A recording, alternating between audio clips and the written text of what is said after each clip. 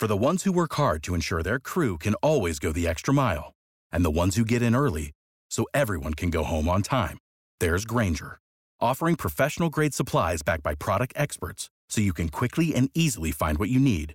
Plus, you can count on access to a committed team ready to go the extra mile for you. Call, click Grainger.com, or just stop by. Grainger, for the ones who get it done.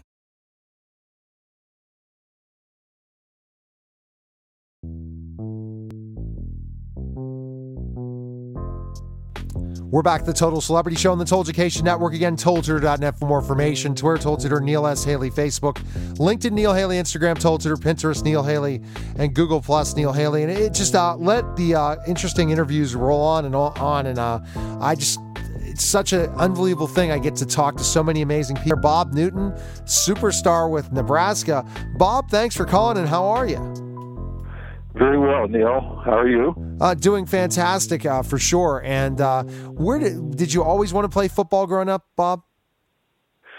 When I was growing up in Southern California, I was rather large as a youngster, so I couldn't meet the weight classification. So I wasn't, they wouldn't let you play if you were over a certain weight and age. So, but I would always go to the youth football games and watch them on Saturday. And then I finally started playing organized football as a sophomore in high school.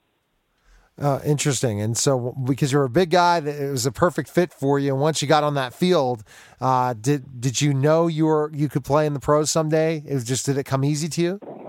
No, not at all. It didn't come easy to me at all. I was very uncoordinated as a sophomore in high school, and I was very gangly, and I was about 5'10", maybe 200 at that time, which was a good size for a sophomore, but fairly gangly, and I was growing pretty fast, and so they had to teach me how to get in the stance, but each year in high school, I got better. And by my junior year, I was voted most improved player. By my senior year, I was most valuable lineman.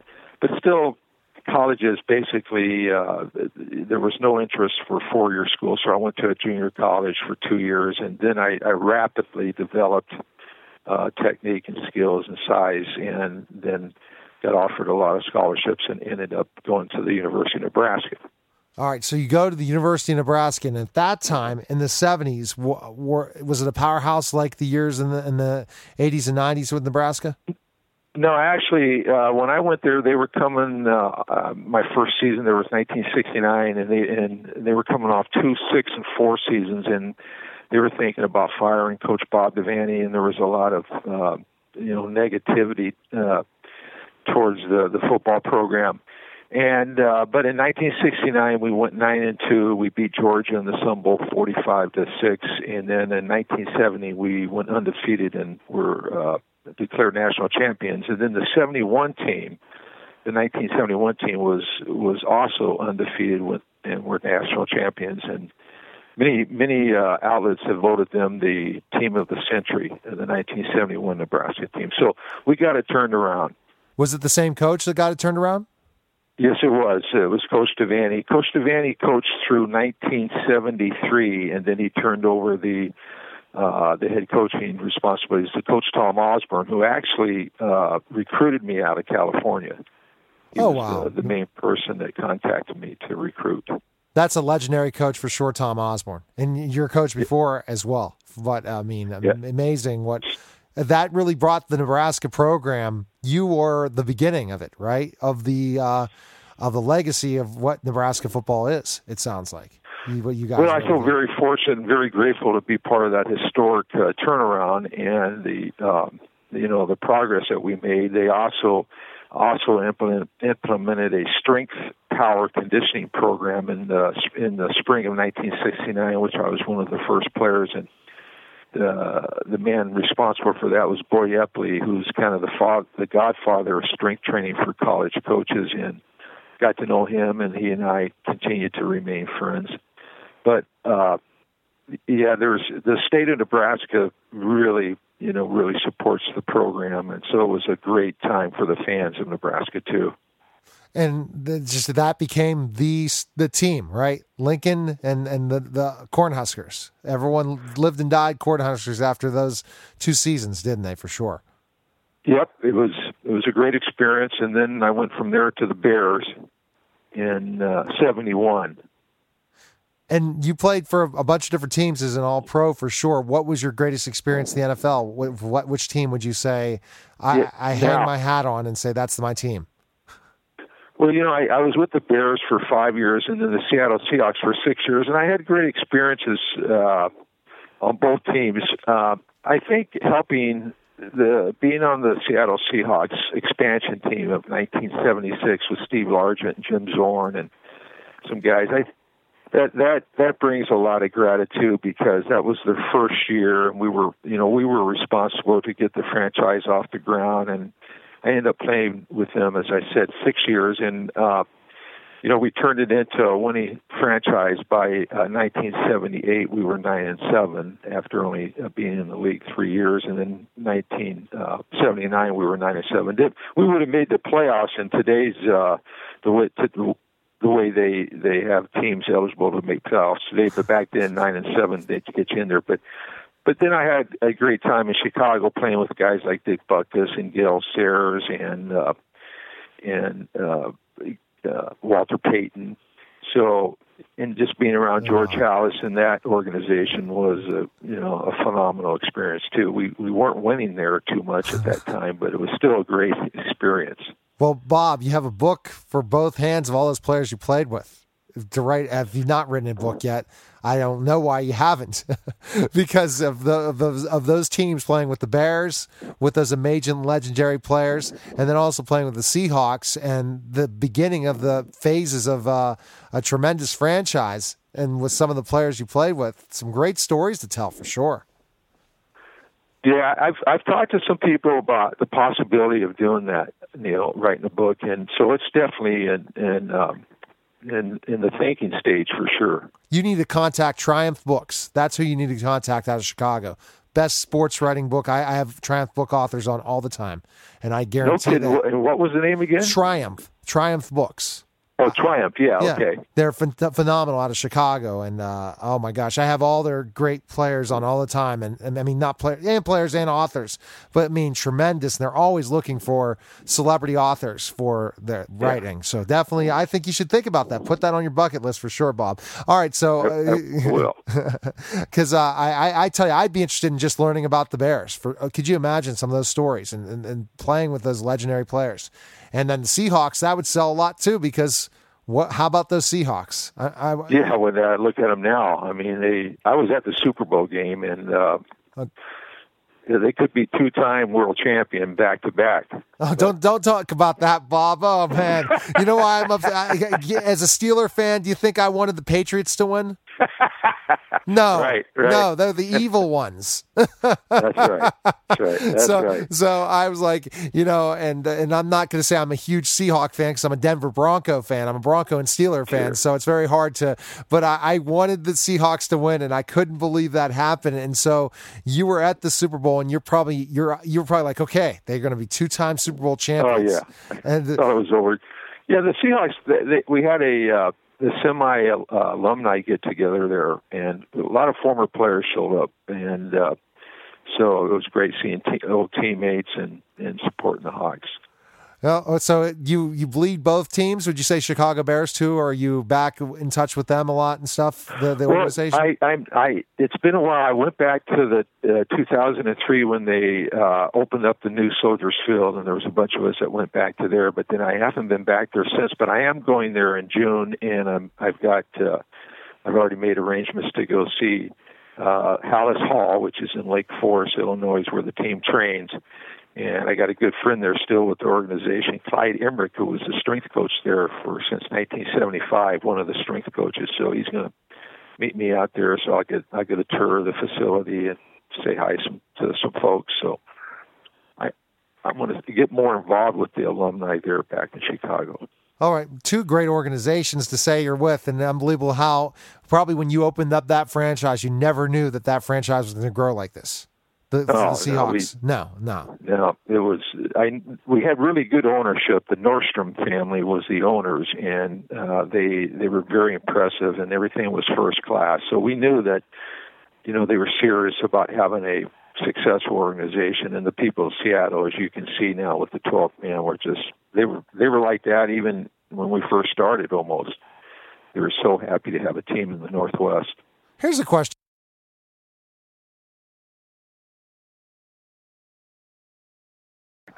All right, Bob. So I understand you had an honor with the Seahawks. Tell us specifically about that honor with the Seahawks. Yeah, well, it was in 1980. I was chosen as the Seahawk Lineman of the Year, which was the first year that they started that award in Seattle, and I was very proud of that because I was coming off a very severe career-threatening knee injury. I sliced my anterior cruciate to pieces towards the end of the 1979 season, so there was some doubt that I would even play. So I felt very good about coming back in 1980, put a lot of hard work in the rehabilitation in the off season, and I was honored with that award. And I think they still give it up there in Seattle.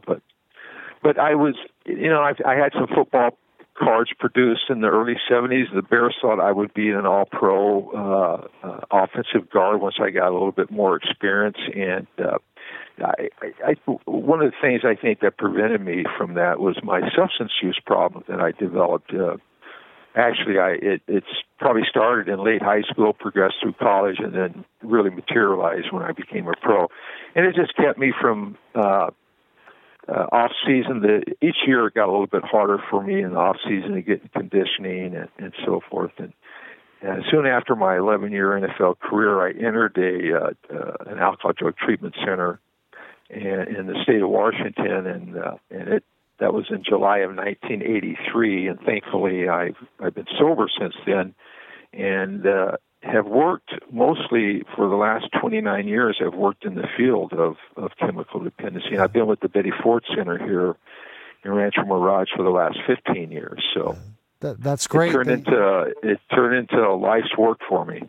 So going through that hard time, Bob, and then making the choice to get better, and then after recovering from the alcohol abuse, you decided, I am going to pay it forward and help others through these trying times. That's great. Okay. Yeah, it just became a passion, and I just felt there was a lot of ignorance in our society about chemical dependency and the disease of addictions. And so I've done a ton of public speaking and so forth, and I'm doing that now for the Hazel and Betty Ford Foundation, and these types of interviews and so forth to just help with the educational process in our society. From what I've learned and from my recovery, I feel I owe that responsibility. Are you concerned about young people today, especially with now the legalization of marijuana, and it's being in how high school kids are thinking it's an okay drug to go ahead and utilize, and it's a gateway drug in so many aspects, to really having more and more people addicted to drugs and alcohol because of just specifically just how the mainstream media takes it and all of the people, and how it's really just a joke and it's okay for kids, and how that. Yeah, that's a good point. No, I agree with you 100%. I think it's a very dangerous concept, these states legalizing them, because young kids will they see that as a mixed message, and the mixed messages we send young people about alcohol too. A lot of times young kids start drinking around 13 or 14, and they see so many positive messages on TV and sports outlets that this is what you need, is to drink. And so I think there's a lot of room for us to grow in a society, and our responsibility to send a clearer message to young people. Oh, definitely send that clear message to young people. And think about this. The problem is that you legalize in a couple states. Then you have places like Pittsburgh, Pennsylvania, where the kids are saying, hey, it's legal in some other places. Why can't I do it? So I'm going to it shouldn't be illegal. And the police are starting to ignore it more. And so that leads to it. Then it leads to harder drugs. And the kids that can't control themselves, Bob, are the ones that, are going through some hard times and they really get addicted to this drug or alcohol. They decide, I'm going to try something even more that's going to make me feel even better because of their hard times, because of maybe hereditary addiction from their family members and things like that. And it's just so difficult. And it must frustrate you and really say, we got to go through this process, especially when they get to this addiction phase, right? Yeah, well, it does. It does, and you're exactly right. I've worked as a counselor for many years too, and every assessment that I did on a heroin addict, they didn't start right on heroin. It was a progressive, it was a progressive process, and it usually started with alcohol and pot, and then those drugs quit having the effect that they wanted, and so it escalated and escalated, and they built up tolerance. The next thing, a lot of the pain medications now get so expensive that, people go to heroin because it's cheaper. And so it's definitely an element of our society that we've got to continue to address. So you work with all types of abuse, substance abuse then at the clinic? We treat... the disease of alcoholism. I like using the term chemical dependency. Anybody that has a dependency on any chemical, it could be, speed, amphetamines, cocaine, pot. Most people that are coming in now, there's usually polyaddiction, where there's usually 2 or 3 chemicals that they're using pretty regularly instead of just one. Now, some of the older adults that come in, sometimes it's exclusively alcohol, but the middle age on down, a lot of them are coming in with multiple addictions, and a lot of times they may go to a psychiatrist or to a doctor that doesn't understand the disease of addiction, and they get prescribed some medication that becomes physically dependent, and they get physically dependent on it, and then. And they weren't honest with the psychiatrist about their alcohol use, so they get the double whammo. They have an alcohol problem. Now they're on a drug that's addicted to them. Could be some kind of antidepressants like Xanax or so forth. So then they come into treatment, and they're pretty sick people, and they need medical detox, and they need to be looked after medically to make sure that they can. Be detoxed safely. Right. Well, Bob, you're doing some tremendous work, and you really piggybacked off your great NFL career and college career to help others for sure. Do you have a place to find information on you, Bob, or anything, or is it more? For me? Yeah, or is it more just where you work? Yeah, because I had my Nebraska career. I was a consensus All-American there as a offensive tackle, and so that was that's the most accolades I got when we were speaking about football, and I was very proud of that. And the Nebraska I've been chosen to the Nebraska Hall of Fame football, and is one of the top 50 players in the history of Nebraska football. That's great. But I could send you a bio if you'd like for me to. Neil? Oh, definitely. And is there a website for the Betty Ford Foundation in California where you're at? The one. Absolutely. It's the Hazel and Betty Ford .com or .org, I think, and we'll get the site will come up. If they just type in Hazel and Betty Ford Foundation, it'll come up. And then it has all of our services there, and here at Rancho Mirage and throughout the facilities, throughout the other states where we have facilities. The Hazelden Foundation has a very expansive network of facilities throughout the United States and Florida, here in Rancho Mirage, New York, Minnesota. Awesome. So, great. Yeah, Oregon. Yeah. Well, definitely. Let's stay in touch. Let's figure out a way we can connect, maybe on Facebook and stuff, and reach out. And then I definitely hope you write a book. You have some great stories to tell for sure. So when you have that book written, you'll definitely come back on the show for sure. And you're always welcome anytime. Yeah. And I am on Facebook. So just under Bob Newton, and you're under Neil Haley, right? Yes, Neil S. Haley, because I try to differentiate myself, but you'll find me easily. Okay. All right. I'll send you a friend request. All right. Sounds good, Bob. Good talking to you, and best of luck. Thank you, Neil. All right. Take care. Bye-bye. You're listening to Total Celebrity Show, and we'll be back in just a moment. Weekends are for the warriors of home projects. 84 Lumber has 14 Pittsburgh locations that are open on Saturdays to keep you on track and get you the supplies you need. Each member of 84 Lumber's expert team is experienced in building materials of all kinds, and they are ready to answer your home improvement questions to get the job done right. If you're looking for the hometown personalized service of a family-owned company, 84 Lumber is your go-to supplier. Visit 84lumber.com to find your nearest store and get started on your project today. Join us on Thursday night, November 16th, as the Penguins take on the Devils at PPG Paints Arena. Malkin skates the stick, angle down low, chance in front, Crosby, he scores! Sidney Crosby falling down, buries it! The first 10,000 fans in attendance will receive a Penguins Trapper hat, thanks to UPMC Hillman Cancer Center, in honor of Hockey Fights Cancer Night. Order your tickets now at PittsburghPenguins.com. Penguin season presented by UPMC. Hi, everyone, and welcome to the special simulcast of the Neil Haley Show and the Love Is Podcast. I'm excited to welcome the host of the Love Is Podcast, Kim Sorrell. Kim, how are you? What's going on? I'm doing great, Neil. I hope you are too. And I am so excited to introduce our guest, my new friend. I love him, T. Martin Bennett. He wrote an incredible book after hours and hours and hours. I can't even imagine how many hours of research. And it is called Wounded Tiger. And it is so good. And it's going to be a movie. And Martin, thank you. Thank you for being with us today. Well, great having you. I appreciate it. Yeah. Well, I am curious. So tell us a little bit about the book so that people understand. But I'm curious how it affected you overall, too. Well, Wounded Tiger is a story of hope, ultimately, and it's a story of hope in hopeless situations.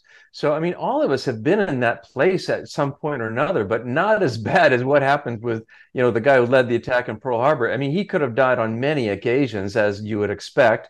It involves a guy named Jake DeShazer, an American who ends up bombing Japan, becomes a prisoner of war, tortured, solitary confinement, people getting shot, people dying of exposure. His situation was hopeless. They expected all the prisoners of war to be just executed because they would tell on the Japanese.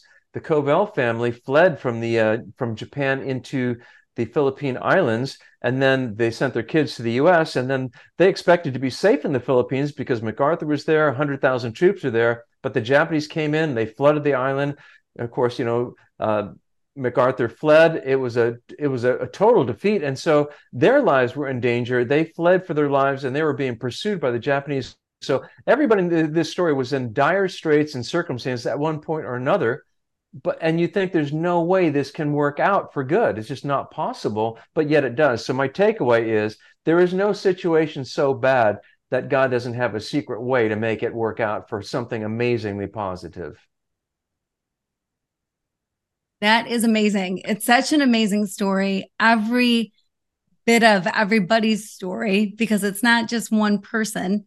It's you look at all three of the people that you mentioned and how their lives intertwine and how they cross. And, we don't hear a lot about the Japanese end of things with World War II. Most of the books and things out there are all about Hitler and what's going on in Germany. Why do you think that is? Well, there's a number of reasons. One is that Japanese culture is very distant from American culture. We're considered a Western culture. Germany is a Western culture, European. Japan is in the far, far east. That's one. Two, the Germans they believed they were going to conquer the world, so they documented everything. So there's tons and tons of footage. The Japanese did not do that, so there's very little film footage. So any documentary you get is going to have the same old, scant footage. There's not much about that. But I think it's had to do with the otherness of Japanese culture. We talk about the 6 million Jews in concentration camps, but you hear very little mention of the 10 to 20 million Chinese civilians who were just executed point blank. It wasn't for war, it was just execution. Quite horrific and not really mentioned much in the history books. But a question I had when I was in high school, I wondered, why did the Japanese attack Pearl Harbor? What are they trying to take over the United States? That didn't make any sense. Why are they out in Hawaii anyway? I didn't get it at all. And that really drove me on some of my research. And the more I learned, the more I figured out, okay, I get it. So a funny thing, that a side effect that's happened with the book is when people are reading it from the Japanese perspective, being attacked by the Americans, I've had numerous people say they were kind of conflicted of they wanted Fuchida, to make it through this part of the war, and the Japanese, they were kind of like, they didn't know who to root for.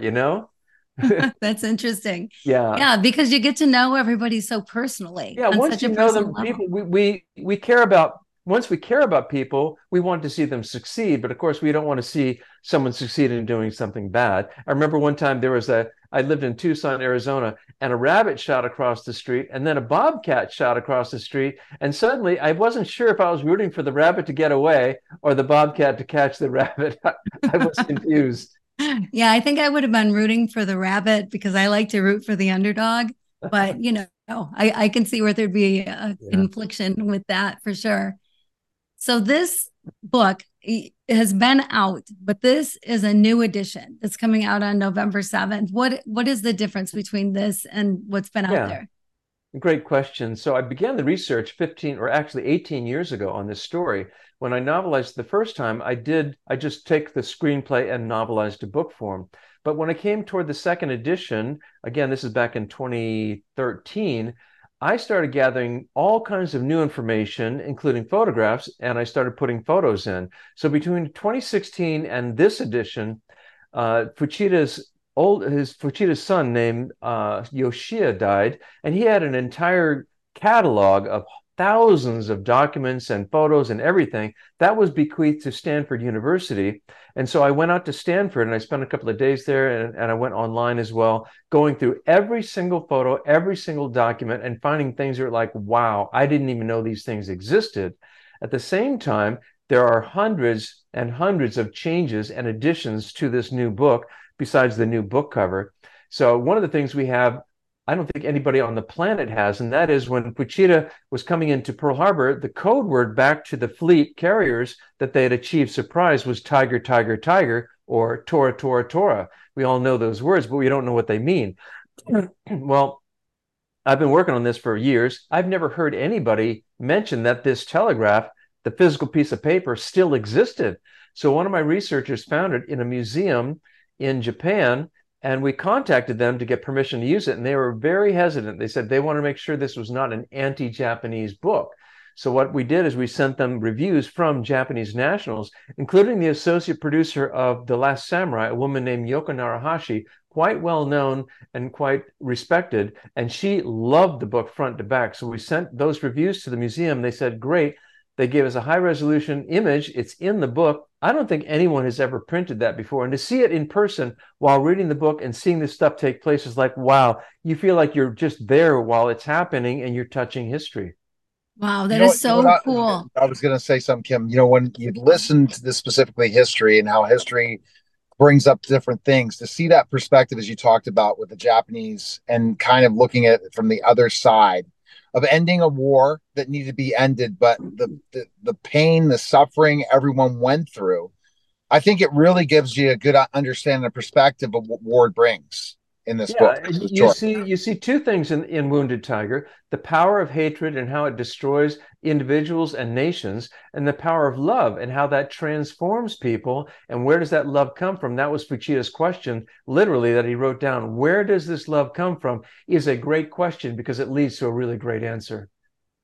As you mentioned, what was found in the museum, and they finally let you use it, that is one of 300 or so, right? Photos in the book. Yeah. So it's like that times 300. Correct. Because so little has been around. That must have taken forever to gather. One of my sons said, Dad, you got to put pictures in this. And I said, Tyler, you don't realize how hard it is to find these things. But he said, you got to do it. And he was absolutely right. So we went through, we found them. I went to universities, I went to archives, I went to museums, I sent emails, phone calls, and everything to get these things. And some of these things took a long time just to get permission to get these things. And we finally got it all done. And the net result is people say they just feel like they're there while these things are happening. Yeah, that's so cool. So getting permission, did you have any obstacles? Like, were there some things that you wanted that you didn't get permission to have? No, we got everything we wanted. We had to pay for some of these things because they were copyrighted photos, but that was very few. Most of the stuff was just finding it in the first place. But when you come across these pictures, it's just like I said, it's like finding gold of wow. There's pictures I found that I did not even conceive that we would have a picture of such a thing. I can't say what these things are because they're kind of giveaways, but you'll see when you go through the book of like, that's amazing. Is that the place? Yes, that is the actual place. Wow, that's so cool. All right, so you've got this book and these incredible stories, and it's written much more like a novel than a history book, right? Yeah, because what happened was after I wrote the screenplays are written in the present tense. John walks across the door, John opens the door, present tense.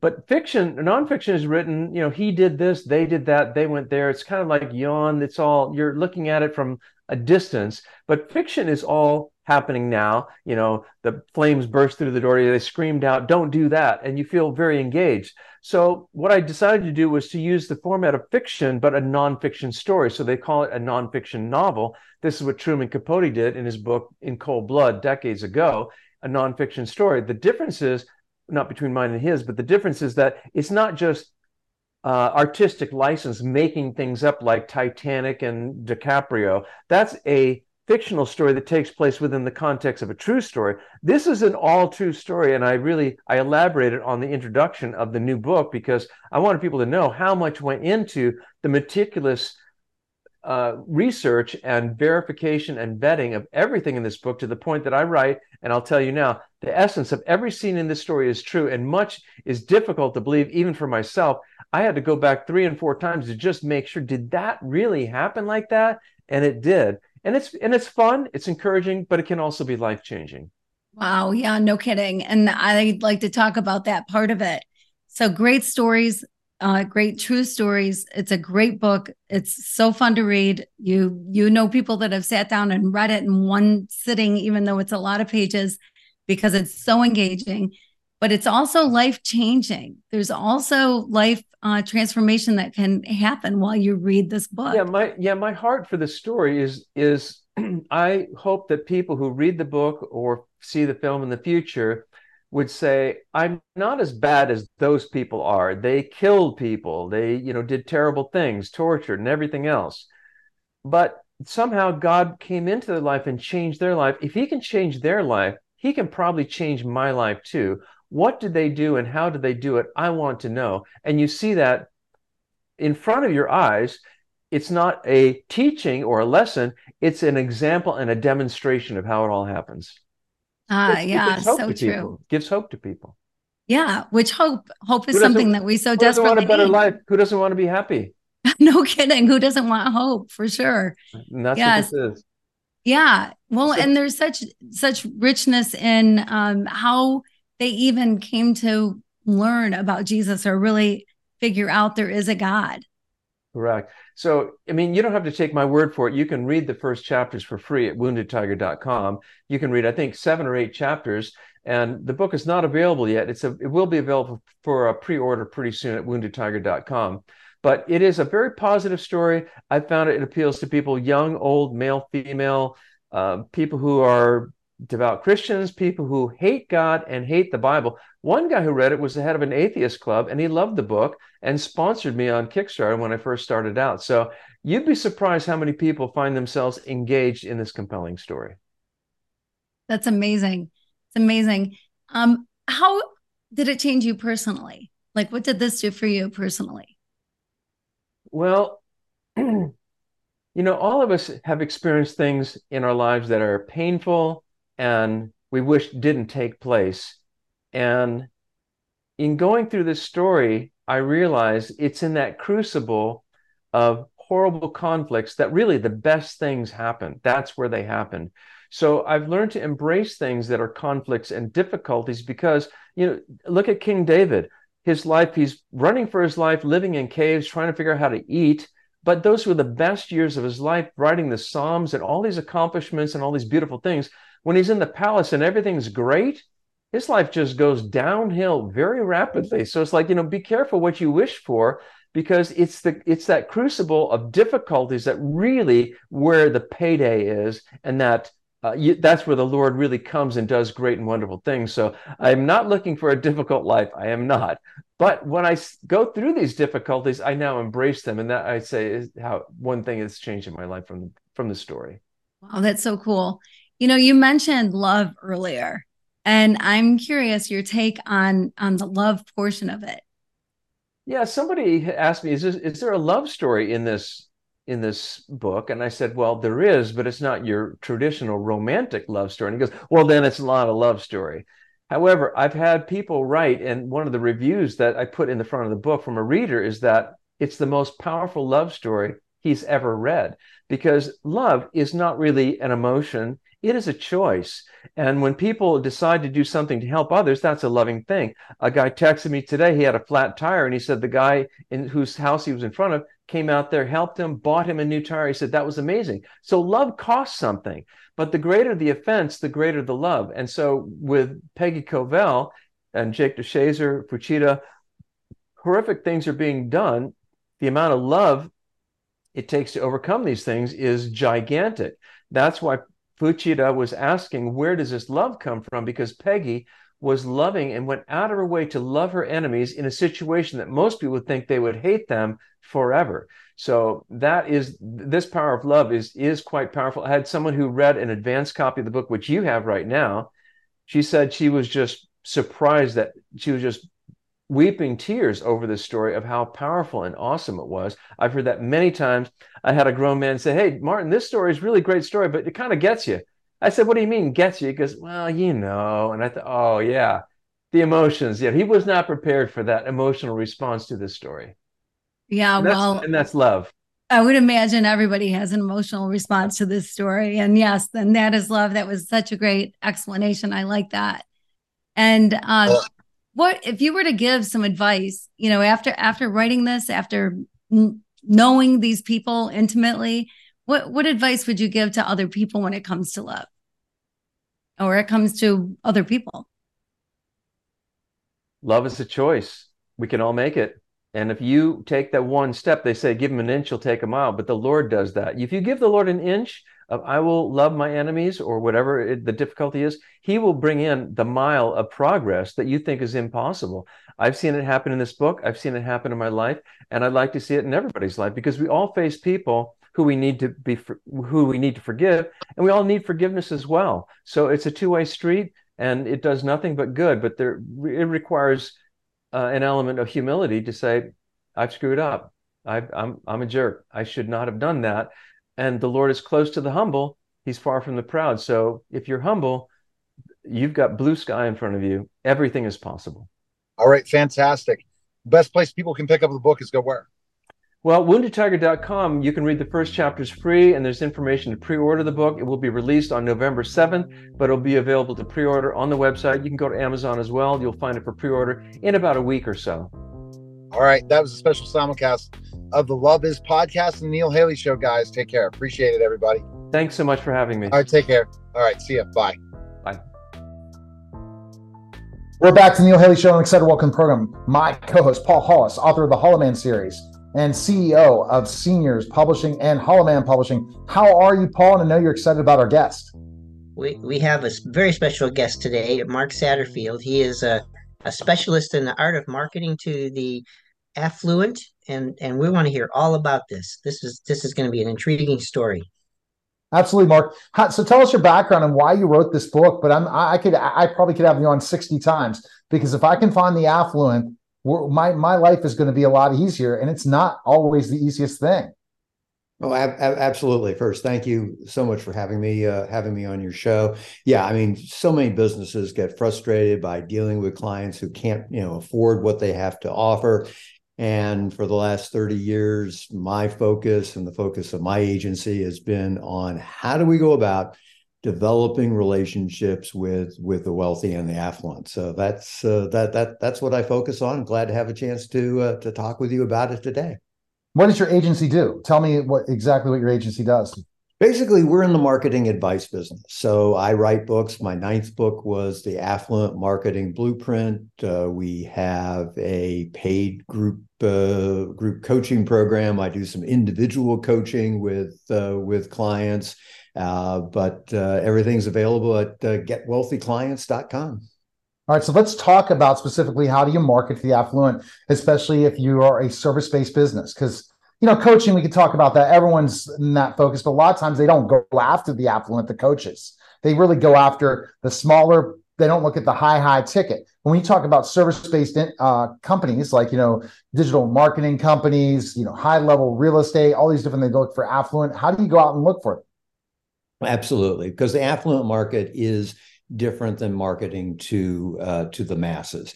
When I was doing the research for the book, it became very apparent that the affluent do business with one or more of three groups of people. People they know, people who are referred to them by people they know, and those that are recognized experts in their field. So your marketing strategy, your go-to-market strategy is to really figure out, okay, how can I go about doing that?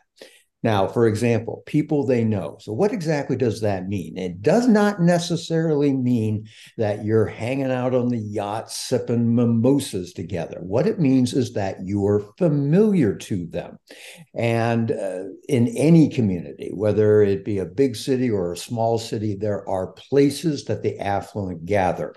And it tends to be revolving around the arts. So it's your symphony, it's your opera, it's your theater group. It tends to be around philanthropic things such as fundraisers for the Cancer Society, the Heart Society, and then there are enthusiast groups where people get together to discuss exotic cars, wines, collectibles of all sorts. Now, what you need to do is you need to develop a hit list of places that you're going to show up where the affluent in your community are. Now, look, It is enormous pain in the tuchus the first few times because you're going to show up, you're not going to know anybody, and that isn't fun. So you're going to try to figure out any excuse for not showing up. But my advice to you is suck it up, put the big boy or big girl pants on and show up at those things. And the first time, are you going to get anything from it? No. The second time, probably not. But something magic happens around the third, fourth, or fifth time is that now you become familiar. That you're kind of someone they've recognized. Maybe they don't know exactly what it is that you do, but you're now familiar and they now start to become comfortable with you. And then if you can engage them with a conversation around whatever the topic is of that particular meeting, whether it be opera, theater, or exotic cars or whatever it is, then the door opens a little bit wider. And then you now start to become someone who, yeah, I kind of know about Mark. Yeah, I'm not quite sure what he does, but he's somebody that, maybe, I'd be interested in getting to know. And that's how that process starts. But again, as I said, the first few times you do it, it is an enormous pain because nobody likes going to a meeting where they don't know anyone. And it seems like it's a totally different animal than, a lot of the marketing where we're all gone to social media. The affluent spend some time on social media, but not a ton of time on social media. And you got to be able to find them on LinkedIn at times, but you're not going, unless you have a right lead magnet or a right offer or building a relationship before, it's going to take a lot more time than going exactly to your community, especially if you're a service-based business and going and real estate to go to the people who have the money, philanthropic, all these different places, different networking groups, but only the affluent, and have those and build those relationships. And that takes work. It doesn't happen overnight. And you have to sometimes pay to play. Like, for example, down the line goals for my business is, hey, I'm going to start to try to go to bigger events that are where they're located, especially in my industry. Or, let's give me an example.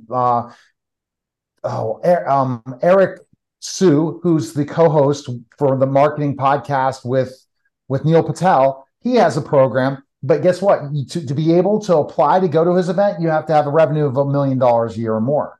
So that those are the kind of people. But then you still got to pay a ticket, $5,000, $10,000. But if you get in front of the people, that's another way of doing it. It's getting in front of people that are much more wealthier than you are, right? You should surround yourself with those type of people, right? Right? Am I correct, sir?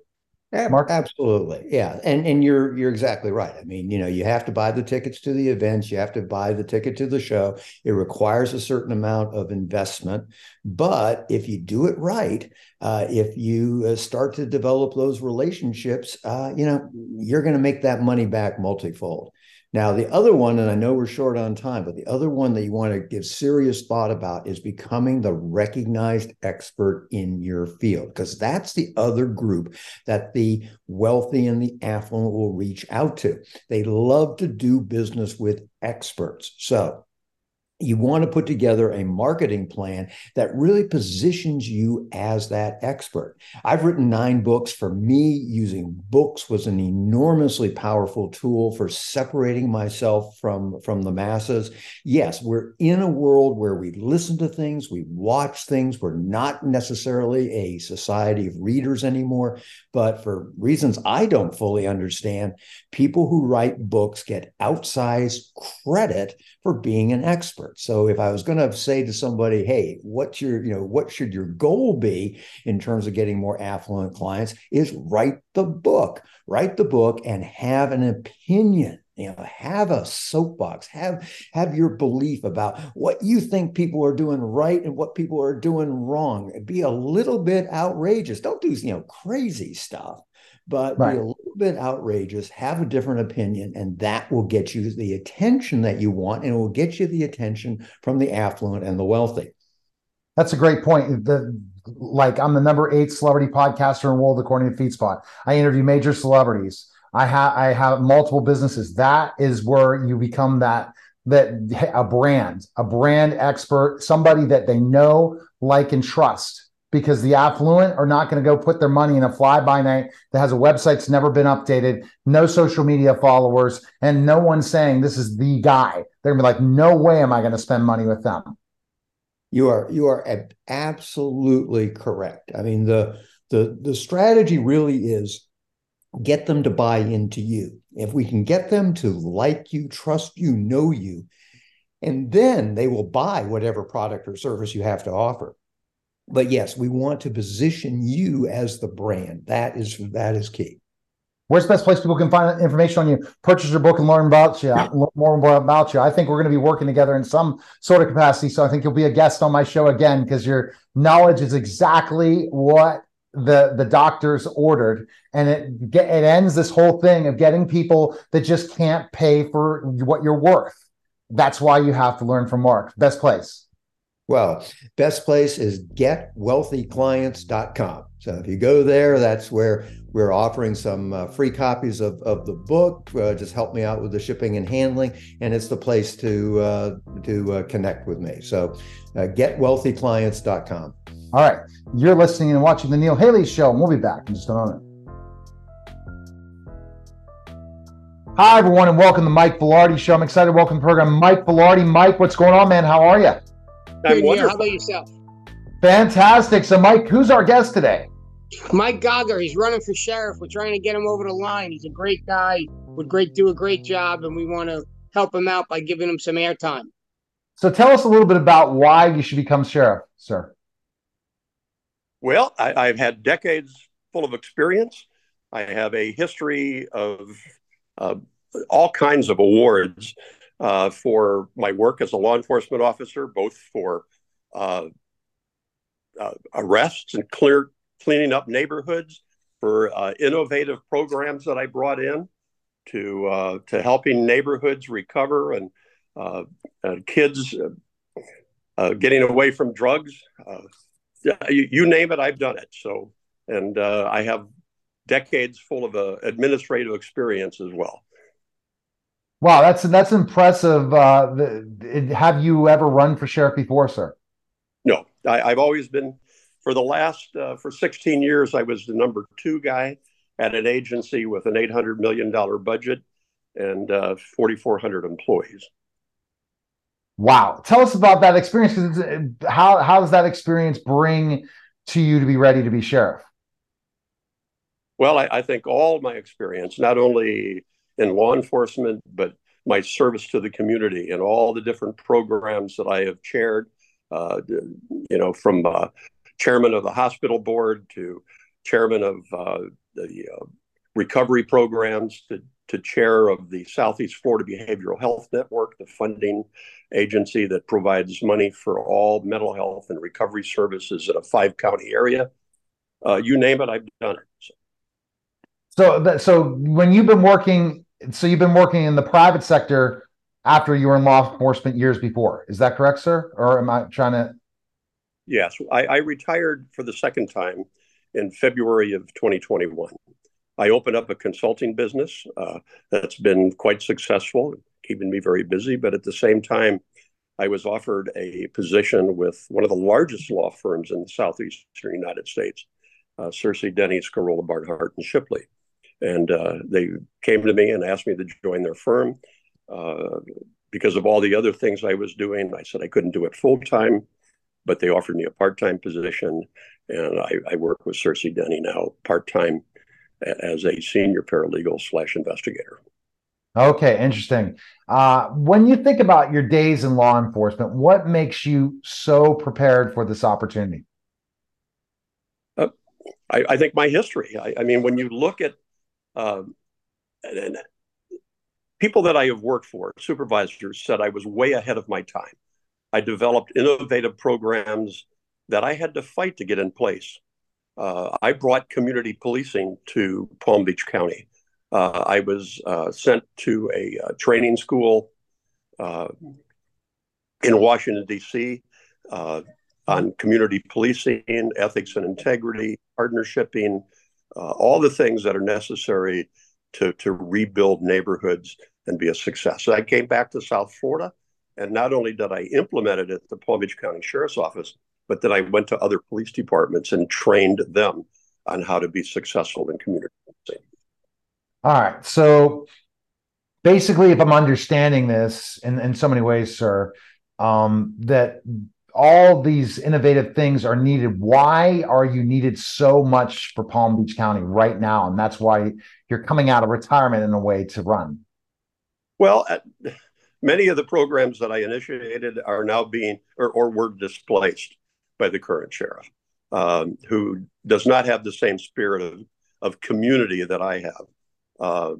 I took the worst housing projects in the county, turned them around, reducing crime by 85 to 90%. In fact, we were so successful in all of these sites that the Inspector General from HUD, Housing and Urban Development, came down here from Washington, D.C., toured the sites, and came back a month or so later and gave us an award for the innovative program. Said he had never seen housing projects and authorities as nice as what he saw in Palm Beach County. And that wasn't how it was when we started. No, that's so important, sir, that you see these programs gone after they work so well. You think it's politically they're pushed towards not doing those? Is it a Democrat who is holding this position right now, the sheriff? Yes, it is.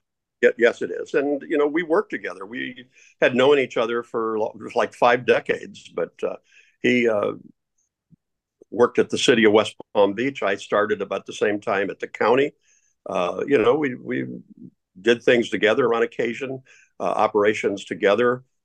He retired about the same time I did in 2004. And then we both worked on for sheriff. And, he came to me and said, look, let's do this together. But I have to be the sheriff because I was a chief. And I said, well, you were a chief of municipality, but I was the major of all investigative services for a very large agency. So, but we worked it out. And I said, okay, because I wanted to keep community policing and all those other programs that I started together and in the neighborhoods because we had been so successful with it. 27 different sites throughout the county. And he agreed. Yeah. So, and, it started out great. But then over a series of 4 years, 8 years, 12 years, he started to dwindle them down and take away some of the ability the community policing officers to do as well as they had been doing. So finally, it just got to the point where, I couldn't agree with what he was doing. Exactly. And some of the accountability that the lack of accountability, I should say. And we had some heavy arguments over stuff like that. And I saw him migrate to a couple guys that never challenged him or never questioned his decisions. And I did that a lot. He closed down a program called the Drug Farm. It was an internationally recognized program, a tremendous success of taking inmates, putting them through a program and getting them straight and sober. I have a master's in social work, and I believe, I'll put you in jail in a New York second, and I did with thousands of people over 50 years. But I have to tell you, if I can get you straight and sober, that means you're not going to be in my jail and cost me a minimum of $25,000 a year if you're healthy. Now let's go between Democrat sheriff and a Republican sheriff. Again, I guess with the whole, some of the policing ideas of defund the police, all these different things. Palm Beach County needs somebody else stronger involved, right? What have you seen changes in Palm Beach County crime-wise under this sheriff that you can kind of fix things if you become sheriff? Well, some of those neighborhoods where we had community policing, they're not doing it the same way. Currently, in fact, there was a newspaper article yesterday, and the sheriff says, "Oh, I'm working in the community. I have deputies handing out food." Well, handing out food in a grocery line is not community policing. Somebody drives up in a car, you hand them a bag of groceries. That's not community policing. Community policing is getting guys into a neighborhood and getting guys and gals that are officers into a neighborhood, working with the people, empowering the people, educating them what they need to do to help themselves, and work as a team. It's a partnership, and not only with the residents, but we did a huge apartment complexes. I formed a program for landlords because we found out that landlords who were doing Section 8 would have a problem tenant. Well, they would leave them and then go down the street and go to another landlord. So I started having landlords meet once a month, sometimes every other month, and have a breakfast together, and they would share information. And that was tremendously successful. I started programs working with county programs, with the different divisions in the county, code enforcement, building, planning. They were building projects that were designed to fail. They were building these huge low-income apartment complexes with subsidized rent, and then they're required to provide recreation. What they build was cheapest for them. They built one. That doesn't work. That's the most you can get. So we started working with them and changing some of the plans that they had, egress, ingress to those developments. But we had, in fact, a lot of the work that we did the county got awards for, and we were the impetus behind getting to do these things. We went in the neighborhoods. We found out that they had no neighborhood parks. No, so I went in and advocated for the neighborhood park. Not a regional park. We have beautiful regional parks, 7 miles, 10 miles apart. These are little neighborhood parks in some of the most neediest of the neighborhoods, where kids can go and keep busy and have recreation. Well, they didn't want it. They thought it would be a terrible thing. I went before the commission. The guy who was the chair questioned me, and I was a lieutenant at the time. He said, "Lieutenant Gauger, do you know how much it costs to maintain that park?" And I said, "You know what, sir? No, that's the only thing I didn't calculate." He said, I thought for a minute. He said, "That'll be $12,500. And I thought, and I said, "Mr. Chairman, I think I can save some money for the county." And he kind of chuckled. He leaned forward. And he said, "Well, how are you going to do that, Lieutenant?" And I said, "If you build me that park, I'll keep one of those kids from that neighborhood out of jail for the year. And that's $25,000. Wow. And the audience started clapping. and the parks director looked at the chairman, and it was like, oh, whoops. And the county commission voted for that first park. Okay. It turned the park success that now we have 30 neighborhood parks. So, Mike, what are your thoughts when you're hearing all this about sheriffs and how important a sheriff is to keep the community safe? Well, obviously, they're very important. They're the key to keeping the community safe. And I think Mike has the experience. I think he has the programs. I think he knows what he's doing, and he should be the next sheriff of Palm Beach County. And that's why he's on today's show. And that's fantastic. What do you think? What is your biggest challenges going into the election?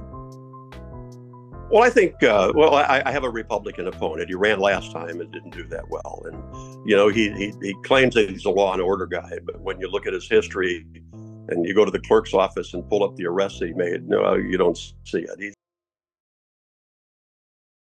With the Lucky Land Slots, you can get lucky just about anywhere. This is your captain speaking. We've got clear runway and the weather's fine, but we're just going to circle up here a while and get lucky. No, nothing like that. It's just these cash prizes add up quick. So I suggest you sit back, keep your tray table upright, and start getting lucky. Play for free at LuckyLandSlots.com. Are you feeling lucky? No purchase necessary. Void where prohibited by law. 18+ terms and conditions apply. See website for details.